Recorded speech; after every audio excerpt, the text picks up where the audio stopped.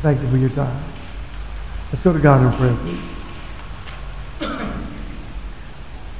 Merciful God and kind King, we praise your holy and divine name and thank you. We thank you for helping us and for blessing us and keeping us, for bringing us to this hour of praise to your name. Help us, Lord God, in our worship to bring glory and honor to your name. Be with us in all that we say and all that we do. In Jesus' holy and precious name we pray and thank thee if it be thy will. Amen. Mark chapter 3, kind of an interesting title, the Minor Apostles. I'll talk to you more about that near the end of the lesson. James the Less, talked about him last week, and we're kind of finished with him, other than verse 18. We'll read that again in Mark chapter 3. And Andrew and Philip and Bartholomew and Matthew and Thomas, and James the son of Alphaeus and Thaddeus and Simon the Zealot.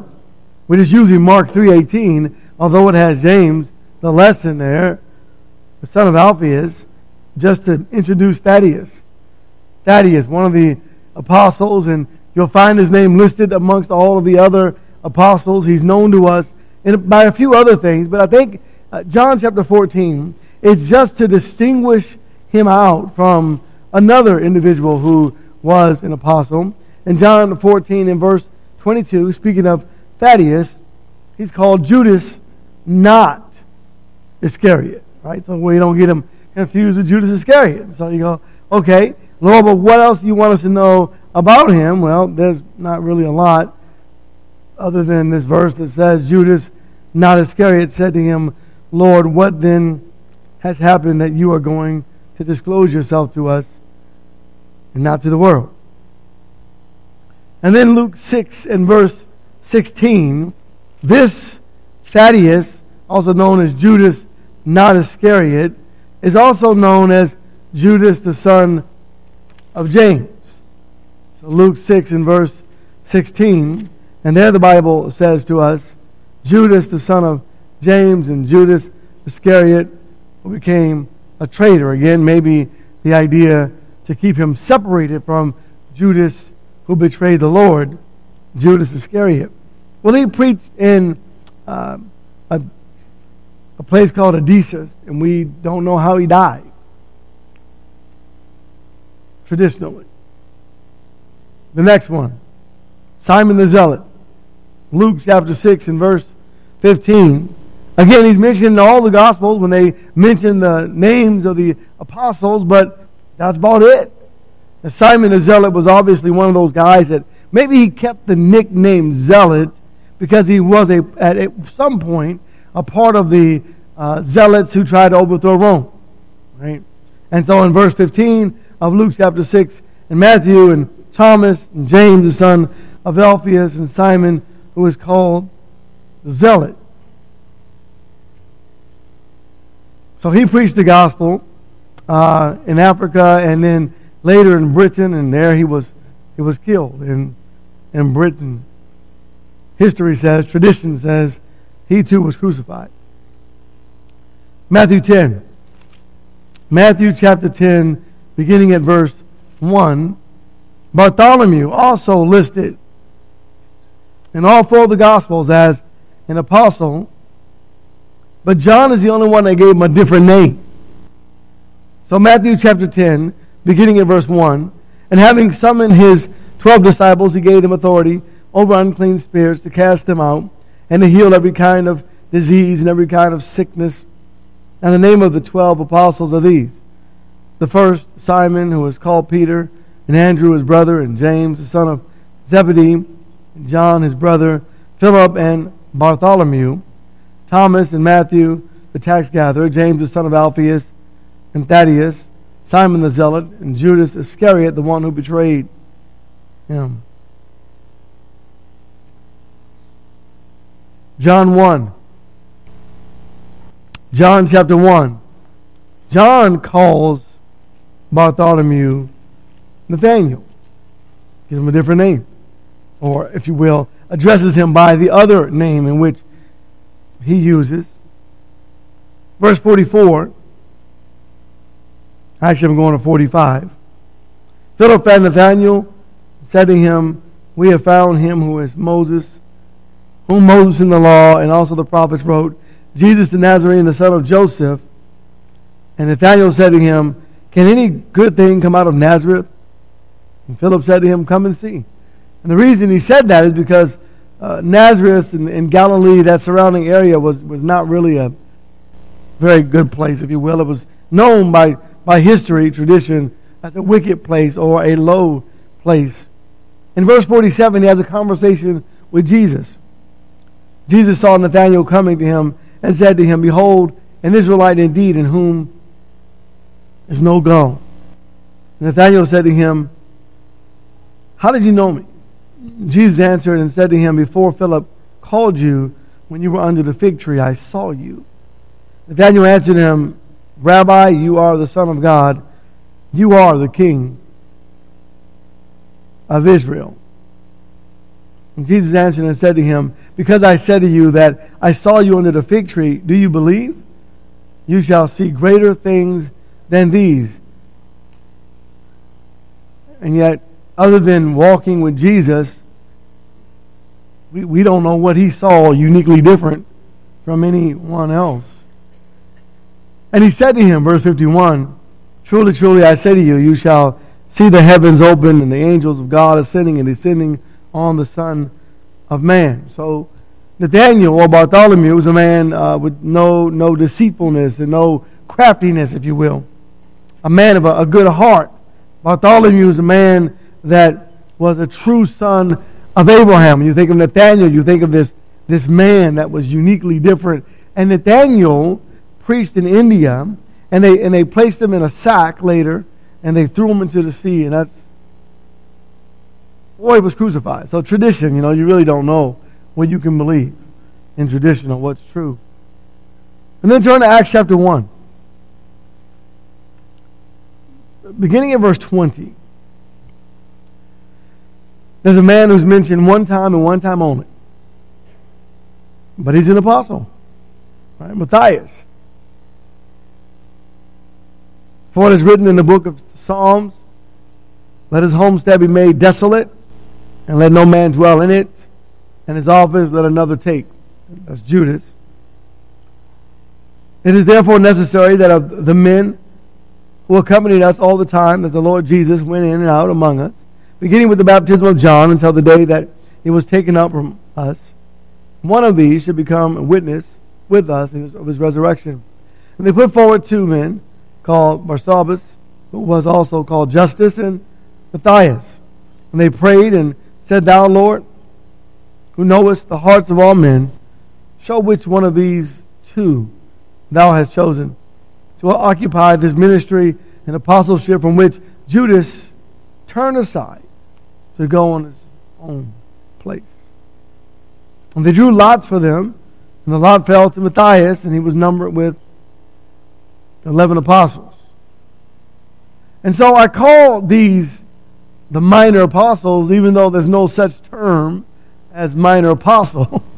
You look at it, you go, why in the world would he say the minor? When we look at these men, we would say, well, the Bible really doesn't give you a lot of information about these men. And so they were maybe inferior. They were lesser apostles. They weren't as important as the other apostles. But none of that's true. None of that is true. In fact, I want you to think about, just for a moment, what is said, but it's not actually said. And so, as they're trying to choose a man, they say in verse 21, "It is therefore necessary that of the men who accompanied us all the time." So I'm just picking on Matthias for just a moment. All the time that the Lord Jesus went in and out among us.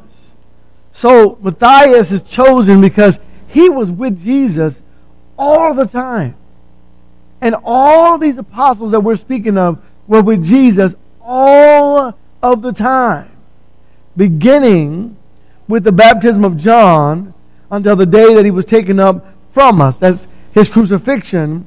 And one of these should become a witness with us of his resurrection. So imagine you're with Jesus all the time, and yet there's not one time that Jesus mentions Matthias by name. Maybe he's one of the 70. Maybe we don't know. It's all these maybes that really don't matter. What's important is that Matthias was very important to God. He went to Damascus, and later they say he was stoned and beheaded. But I want you to think about all of the apostles were together all the time with Jesus, beginning with John or the baptism and moving forward to his crucifixion all the way to Acts chapter 2. Which one's minor?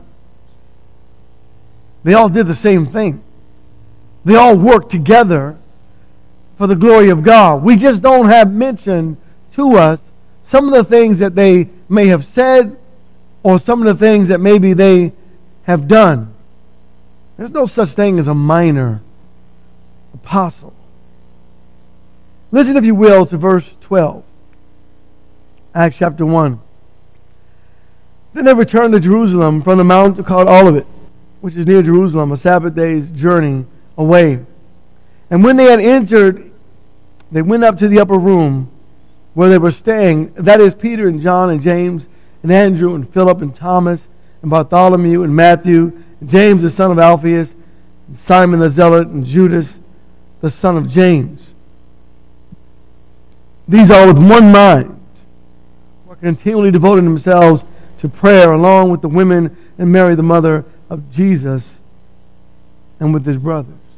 These men, 11 at this moment, Matthias is there. These men were united. One mind. Seeking to glorify Jesus and not themselves. All of them equally joined together for the cause of Christ. And God, who shows no partiality, on the day of Pentecost, Matthias, who just came on board, chapter 2, verse 1, received the Holy Spirit like everyone else. All the 12 were saved an equal amount of the Holy Spirit, and they all preached to the world on that day. In verse 1, the Bible says, and when the day of Pentecost had come, they were all gathered together in one place, and suddenly there came from heaven a noise like a violent rushing wind, and it filled the whole house where they were sitting. And there appeared to them tongues as of fire distributing themselves, and they rested on each one of them. And they were all filled with the Holy Spirit and began to speak with other tongues as the Spirit was giving them utterances. And then Peter later stands up and tells us there's only 11, right? 12 when you count Peter, that the Holy Spirit fell upon. They all stood up and they were proclaiming the excellencies of our great God. Equally important to the cause of Christ. Now let's switch the title from minor apostles to minor Christians. There's no such term in the whole Bible. There's no such thing in the Bible as revealed to us from God as a minor Christian. Every one of us are equally the same to God. Now here's a question. When we think about our relationship to God and the importance, 1 Corinthians chapter 12, the importance of each member in the body of Christ, the question is, how well do we work together? The Bible says they were united. They were in one heart and one mind, devoting themselves in prayer. Are we of one heart and of one mind? When you think about the body of Christ, and you say, okay, Lord, what do you want me to do? Maybe I haven't found my spot yet. Maybe I don't know what it is that God wants me to do. You know, the only way to discover it is you have to try things. Right? God ain't going to talk to you and say, hey, Tony, this is what I want you to do. But you have to try things, and you'll discover where your strengths and weaknesses are and where God places you or wants you in the body. But there's this one important verse in the Bible, in 1 Corinthians 12 and verse 18, that makes me look out into the audience, and then you looking at me, realizing that every single one of us are equally important in the cause of Christ. There's no minor Christian. Verse 18 says, "But now God has placed the members, each one of them, in the body just as He desired." Where does God want you to be? I mean, you have to ask yourself that question, right? You have to ask yourself, Lord, what do you want me to do? And then you have to try some things, right? Whether it be just maybe on Sunday, I just lead a prayer, or wherever. This is my strength. And so wherever it is that you have this strength through the week, use that strength in Jesus. Use that gift that God has given you, recognizing that you're important, equally important in the body of Christ. He goes on to say in verse 22, "On the contrary, it is much truer that the members of the body which seem to be weaker are necessary, and those members of the body which we deem less honorable, on these we bestow more abundant honor, and our unseemly members come to have a more abundant seemliness. Whereas our seemly members have no need of it, but God has so composed the body, giving more abundant honor to that member which lacked." See, what God is doing is God is building the body up, right? And so, here's what we know. What we know is this: I can't reach everyone. James cannot reach. In fact, we don't even have the same kind of relationship with everyone, right? And you don't have the same with me, and I don't have the same. And there are people that you can talk to that I could never talk to. And there are people that James could talk to I could never. I mean, I could have small talk, and I could have a Bible study, but it wouldn't be the same kind of conversation that it might be with someone else. Everyone in the body is equally important. And it goes on to say, "Whereas our seemly members have no need of it, but God has so composed the body, giving more abundant honor to that member which lacked. That there should be no division in the body, but that the members should have the same care for one another. And if one member suffers, all the members suffer with it. And if one member is honored, all the members rejoice with it." And so imagine for just a moment that Matthias, on day one, suffered. All the members, all of the apostles suffered with him. They didn't say, "Oh, but you're new, Matthias." No, they didn't do that. And in verse 27, he kind of wraps it up. Now you are Christ's body and individual members of it. And so the 1 Corinthians 12, it's all about, what's important, what can you go without in your body? And we understand there's nothing. The answer is nothing. I need it all. Romans chapter 12. When we begin to see ourselves as unimportant in the body becomes weaker. When we deem others as less important and valuable, the body becomes weaker. The body is only as strong as its weakest member. Now I know that it's in God, and I understand it's in Christ, but as a body of believers in Christ, if we start picking and choosing who's important and who isn't, we're going to find ourselves in big trouble. But instead, the body and every member of it, each of us are equally important to our God for His purpose. And in Romans 12 and verse 3, "For though or through the grace given to me, I say to every man among you not to think more highly of himself than he ought to think, but to think so as to have sound judgment, as God has allotted to each a measure of faith." Thank you, God. Thank you. From all of us. "For just as we have many members in one body, and all the members do not have the same function. So when I think about it, the apostles, they didn't have the same function. I mean, they had the overarching function was to bring glory and honor to God and to carry the message to the world. And there are other things that they will do. But it wasn't important to these men that Jesus, by way of inspiration, the Holy Spirit, by way of inspiration, adds their name on the pages and says, oh, and by the way, let me tell you what else Nathaniel did. That wasn't important to them. And sometimes that becomes a little too much or too important to us. But God has this way of ensuring that we understand that every member has a specific function in the body of Christ.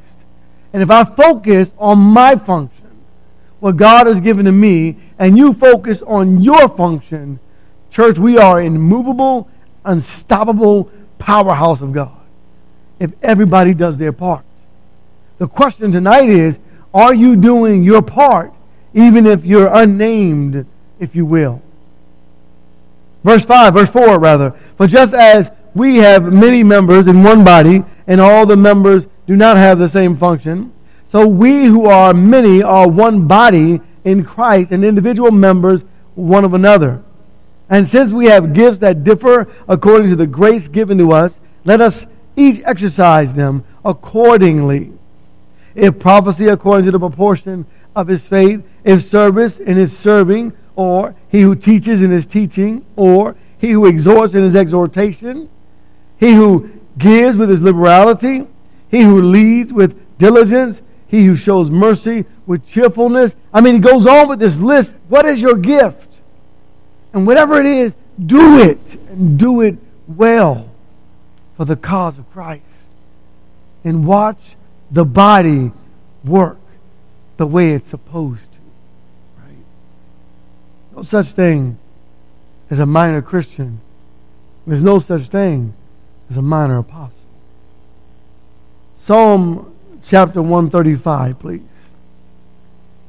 So the question tonight is, when I think about my relationship individually, independently to the Lord, what is it that God wants from me individually? And how can I do that work to the glory of God, to honor His name, and to benefit the body of Christ? Last scripture, Psalm 135, verse 5 and 6. For I know that the Lord is great, and that our Lord is above all gods. Whatever the Lord pleases, He does in heaven and in earth, and in the seas and all the deeps. What if we all said, God, use me in a way that you see fit, because you placed me in the body exactly where you wanted me to be. The lesson is yours tonight. In your relationship to Christ, are you allowing God to use you exactly where He wants you to be? To do exactly what He wants you to do? And I love the scripture in Romans 12 when it says, if encouragement, if that's your job, do it well. Everybody loves to be encouraged, right? What a job. What an amazing gift. What is your gift? And tonight, if you're not a Christian, we invite you to surrender to Christ in the waters of baptism and allow God, the Holy Spirit, to give you a gift so you can be beneficial in the kingdom of Christ. If we can help in any way, please come while together we stand and sing our song of invitation. Over all the earth you reign on high, every mountain, stream, and every sunset sky. But my one request, my only aim, is that you reign in me again. Lord, reign in me, reign in your power over all my dreams. In my darkest hour, you are the Lord of all I am. So won't you reign over every word. May my life reflect the beauty of my Lord, which mean more to me than any earthly thing. So won't you reign